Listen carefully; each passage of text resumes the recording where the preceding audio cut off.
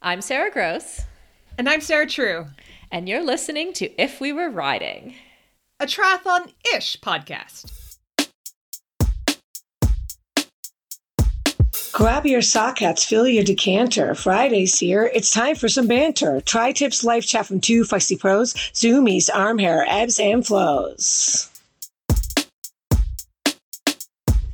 Rides with influential women in sport. Voicemails from you, now it's in your court. Join in just to stalk raccoons. Do you like your Zwift cuffs and fear those loons? So unpad your bras and stop that hiding and find out what happens if we were riding. Hello. It is Sarah. The other Sarah Gross, is in Tempe, Arizona. We're going to get a voicemail from her later. But I wanted to kick off with something a little different. Normally, when we do Why I Rock, it's at the end of the show. But I'm going to flip it and start the show with Why I Rock, but it's going to be Why Sarah Rocks. And I'm going to say Sarah rocks because she's a connector, and I love that. She is, I think on face value, it's a media company, what she's doing, but really it's about building community. And I think, we're going to hear a little bit about Outspoken Summit. That's why she's in Tempe right now. But I have so much respect for how she wants to bring people together, just personally. Being involved with what Sarah's doing has taken me out of my little bubble and made me feel more integrated into, the triathlon community. And I love her for that. So thank you. You rock, Sarah. Okay, coming up on today's show, we're going to get a voicemail from Sarah. We are going to have a follow-up on our podcast with Danny last week, and 4 things that I would tell a young athlete based on that. And then finally, Sarah's brain on exercise. Let's talk about Orca for a minute. In 2018, Orca approached me at the Ironman World Championships in Kona and said, "Hey, we love what you are doing and we want to support women better. So we are designing products specifically for women, rather than just, shrinking the men's products. And we want your help." That's me, Sarah, and Feisty Media that they were asking for help from. Not only that, but I personally find that my Orca wetsuit is the best I've ever had for flexibility and buoyancy, and I definitely wish I had found it when I was racing pro. Fast forward 4 years, and Orca has launched their new triathlon wetsuits and other gear designed specifically for women. I'm so proud to have been part of this process. So you can order your very own wetsuit and other fab products for 15% off using the code IRONWOMEN15 at orca.com. That's Iron Women, the name of one of our amazing triathlon podcasts, Iron Women 15 at orca.com.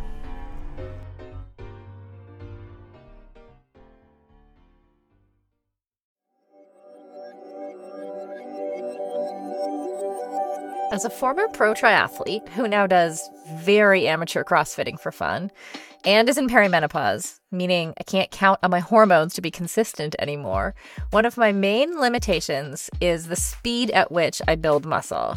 It just doesn't come easily for me. I wanted to make sure I am actually getting the benefits of the little time I do have to work out. That's why AminoCo's Perform is the perfect product for me. It tastes good, and I just sip on it before and during my workouts.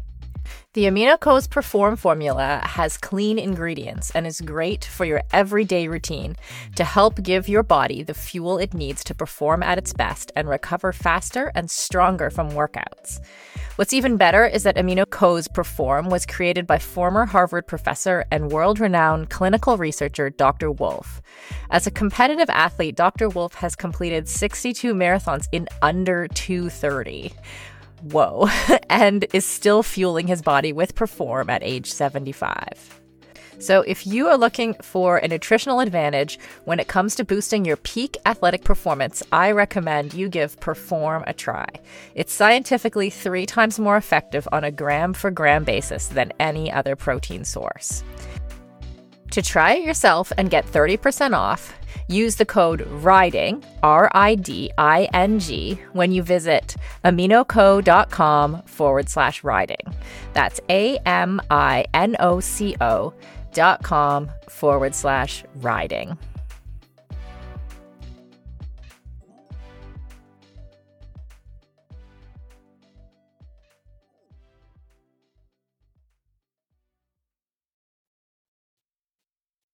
Okay, so first things first, let's listen to our voicemail from Sarah. Hello, Sarah. It is I, Sarah, your podcast co-host.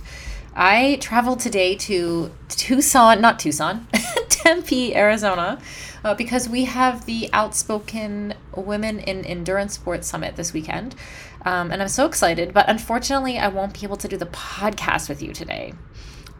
So I'm hoping you will accept this quick update, and then our audience will be able to hear from you and what you're up to this week, and then we will come back together next week.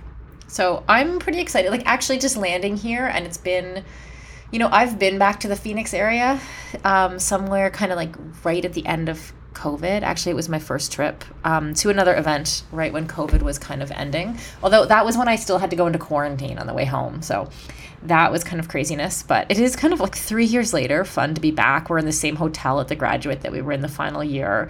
We're hosting Outspoken at ASU again, which is kind of fun, just like all the familiarity. And it's weird how like 3 years seems like nothing. Like it could have been last year.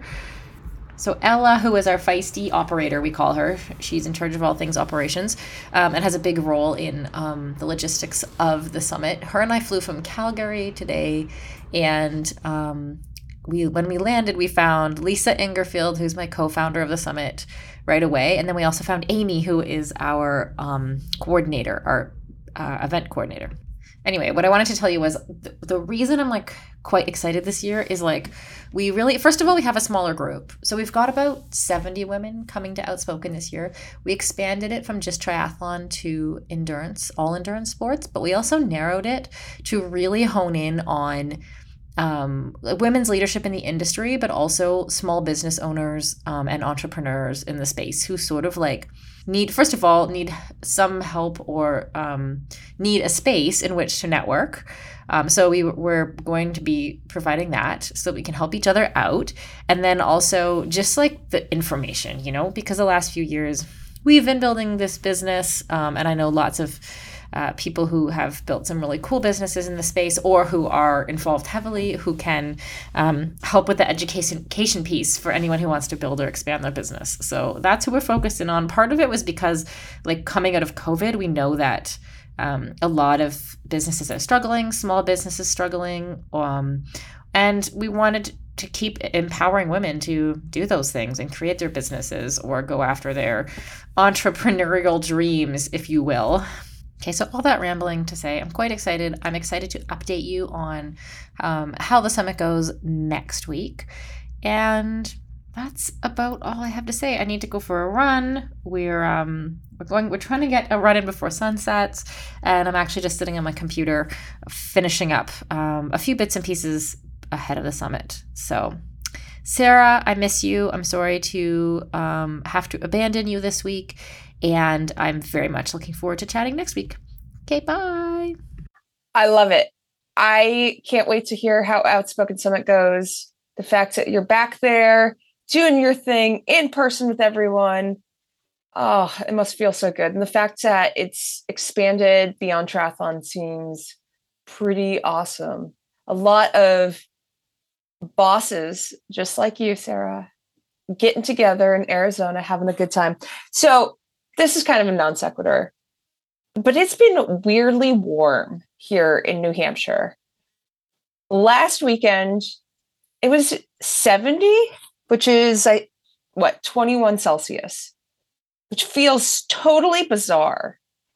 And just as a point of comparison, I checked what the weather was like last weekend at the same time in Arizona, and it was the same temperature. Now, if you look at the map of the US, where New Hampshire is, where Arizona is, it kind of makes sense that Arizona is that warm this time of year, but it definitely doesn't make sense that it's this warm up here. But you know what? I'm just gonna roll with it, enjoy it, try not to think too much about climate change and, have a little bit of an existential crisis about that. But yeah, it was kind of nice to ride outside and not bundle up. Okay. So last week we had a podcast with Danny, and if you haven't listened to it, check it out. Thank you, Danny, so much for sharing your story. It's I would say not an uncommon thing for endurance athletes to have stress fractures as a result of fueling themselves inadequately. I think it's something we don't talk about enough. Thank you so much for being brave enough to share your story. I know there was some trepidation. She hadn't done it before. That was something that we talked about before we started recording, was that, she felt a little nervous about it. So, but thank you. Like, that was awesome. I've been thinking a little bit more about, last week, Sarah asked me kind of what lessons that I had.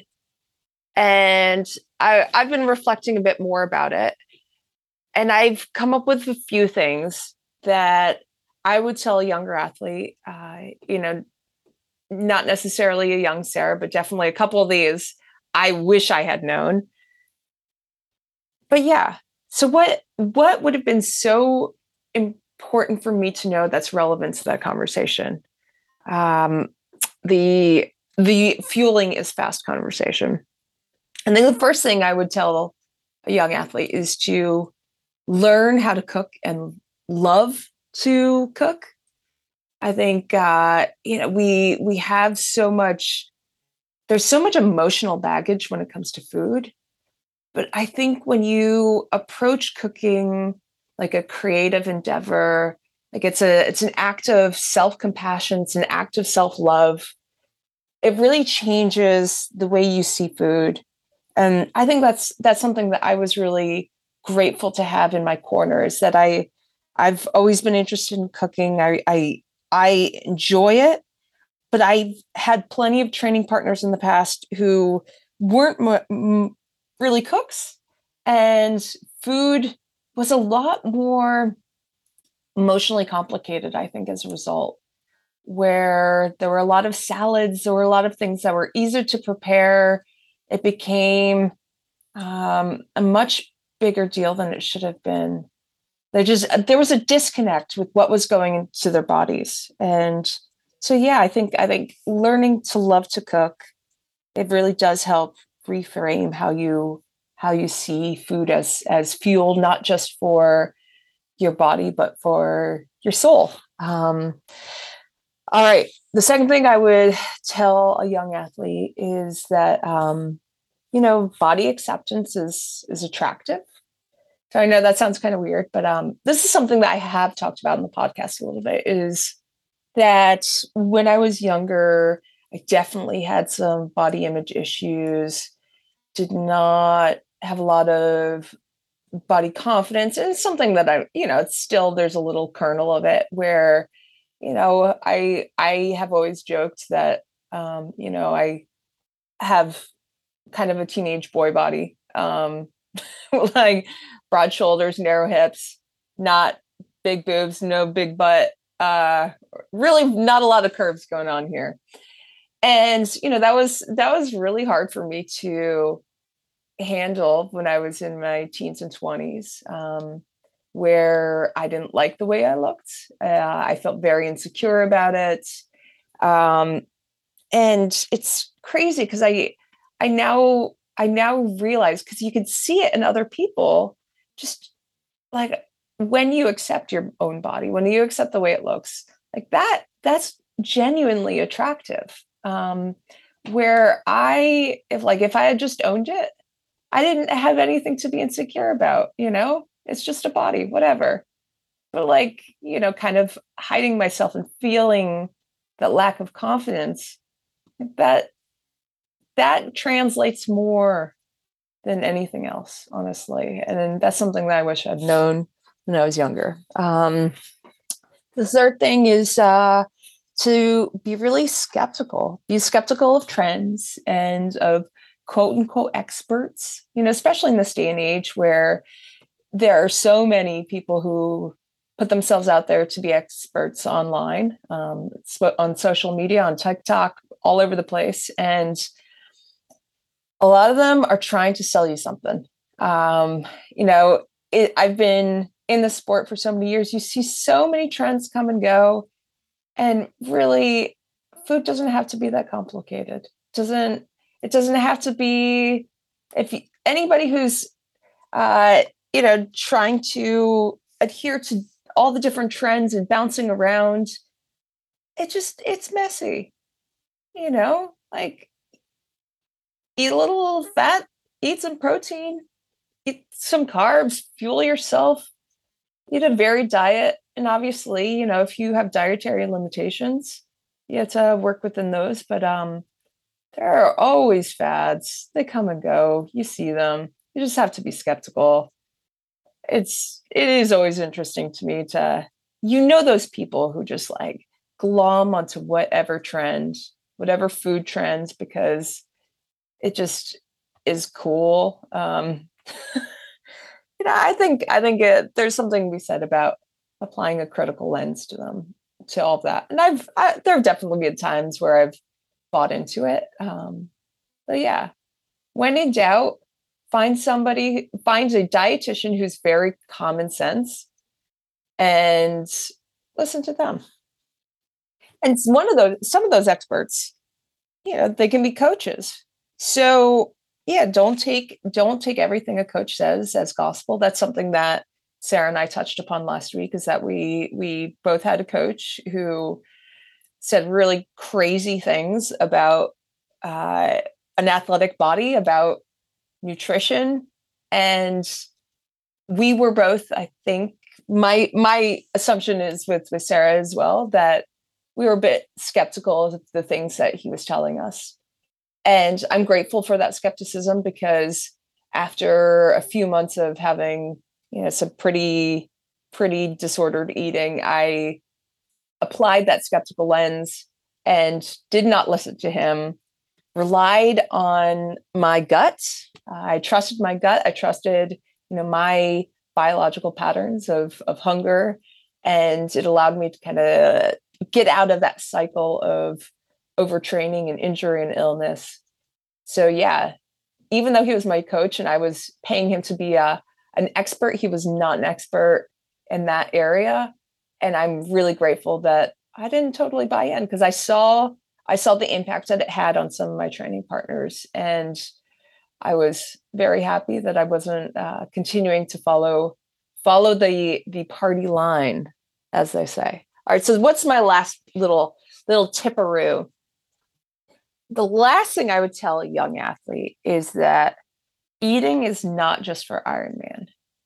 So this is something that, oh man, it's taken me way too long to really understand. When I was doing short course racing, I would maybe like bring a granola bar or two on a ride, like a 4-hour ride. And every once in a while, no, I never would have taken, calories on long runs. Really nothing on run workouts, nothing like that. So mostly relied on water and then eating around those sessions. And then even when I moved up to 70.3 in Ironman, I had this mindset that, yeah, I had to train my gut. So I would do sessions that were, race simulation to get my gut ready to take in calories. But that is the extent of it. I didn't really think about eating to train. It was just really eating to race. And I think the biggest shift for me has honestly been the past year. And it comes down to one thing. I started working with Bonk Breakers, which is they produce bars and chews. I've never had a nutrition like a bar company sponsorship. Like I'm very, very picky about my food. And like I had talked to some other companies in the past and didn't really like their product, didn't really like their company values necessarily. Like I just didn't jibe with them. So I'm like, I am so much better off just, eating my granola bars or things I bake or a banana, whatever. But having easy access to chews and bars that I enjoy has helped me really, really reframe how I approach food when training. And it's super embarrassing that it's at this point of my career that I'm realizing how much I messed up for years. But yeah, I have a wall of boxes of bars and I think they're tasty and I like the chews and I just fill up my pockets and try to eat pretty much all the time when I'm riding. And my energy levels are so much better. I recover so much faster. I like, yeah, my hunger cues, I don't know what was going on before. Like my body mass is different, so it's easier for me to stay lean. So yeah, I really, really wish that, well, shoot, time machine, go back and be sponsored by Bonk Breakers before. or just had adopted the mindset that I needed to eat while training to be able to recover faster and to, like not come home and house everything, like just have normal sized meals. Yeah, it's totally wild to me that this one change has made such a difference. But it really has. Yeah. So that's my little story. Thank you, Bonk Breakers. This was not an ad, but I guess it kind of is. All right. We're going to take a break. And then when I come back, I'm going to talk about my brain. The fastest path to living healthier longer starts inside. Inside Tracker takes a personalized approach to health and longevity from the most trusted and relevant source, your body. It was created by experts in aging, genetics, and biometric data from Harvard, Tufts, and MIT. That's quite a list. Inside Tracker provides personalized health analysis and clear recommendations, plus an action plan on how to live healthier longer. When I do my Inside Tracker tests, I always use the mobile blood draw service. It's amazing because you can enjoy a premium lab experience in the comfort of your own home or your office. All you have to do is book a time that suits your schedule, and they will come to you. The scheduling is easy, and they send you text alerts, so you'll get appointment updates and notifications when your Inside Tracker health analysis and custom action plan are ready to view. It's great for busy people who want to save time. So, if you want to try Inside Tracker's mobile blood draw service and find out what's going on inside your body for your health, go to insidetracker.com/feisty and get 20% off today. That's insidetracker.com/FEISTY.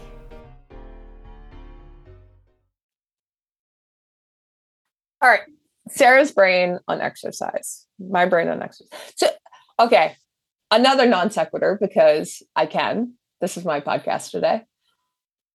If you grew up in the US and are of a certain age, do you remember your brain on drugs ads with like the egg frying?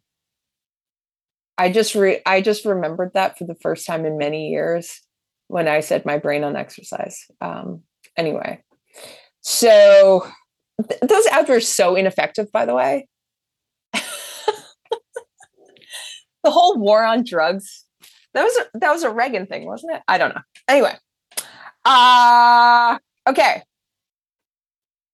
I realized I was out running this morning, and I realized that the way I think is very different based on the type of exercise I'm doing. I don't know if this has come to other people. Please send in voicemails if it's not just me. Please validate that I'm not a weirdo.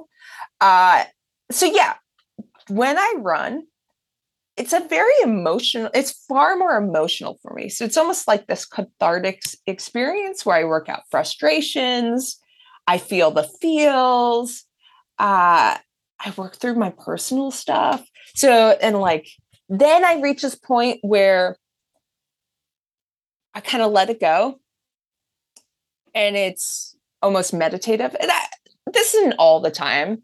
If I'm doing a workout, I'm focused on doing the workout. But if we're just talking about base runs, it's far more emotionally engaging than swimming and biking for me.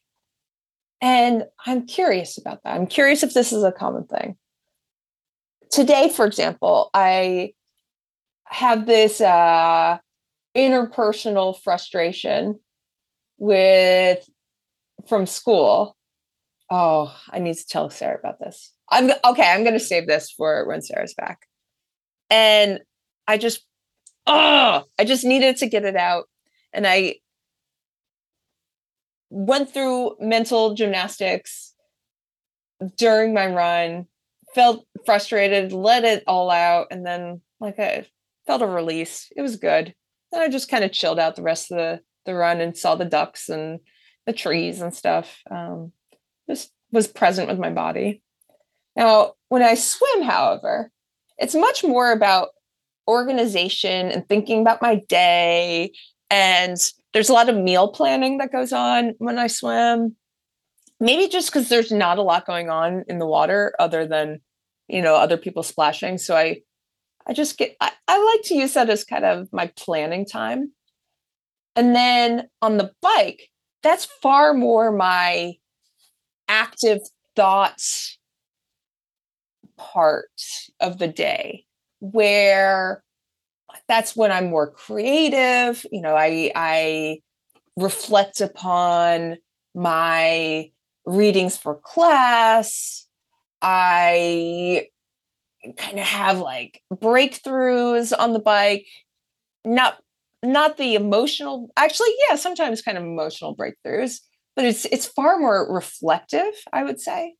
So for example, this past week, I have a lot of papers to write, and I do most of my thinking for my paper writing on the bike. So I like the piecemeal approach to paper writing, where I'll go out, or I'll sit down. I have a kind of general idea of what I want to write about. I do my research. I get some quotes, get all my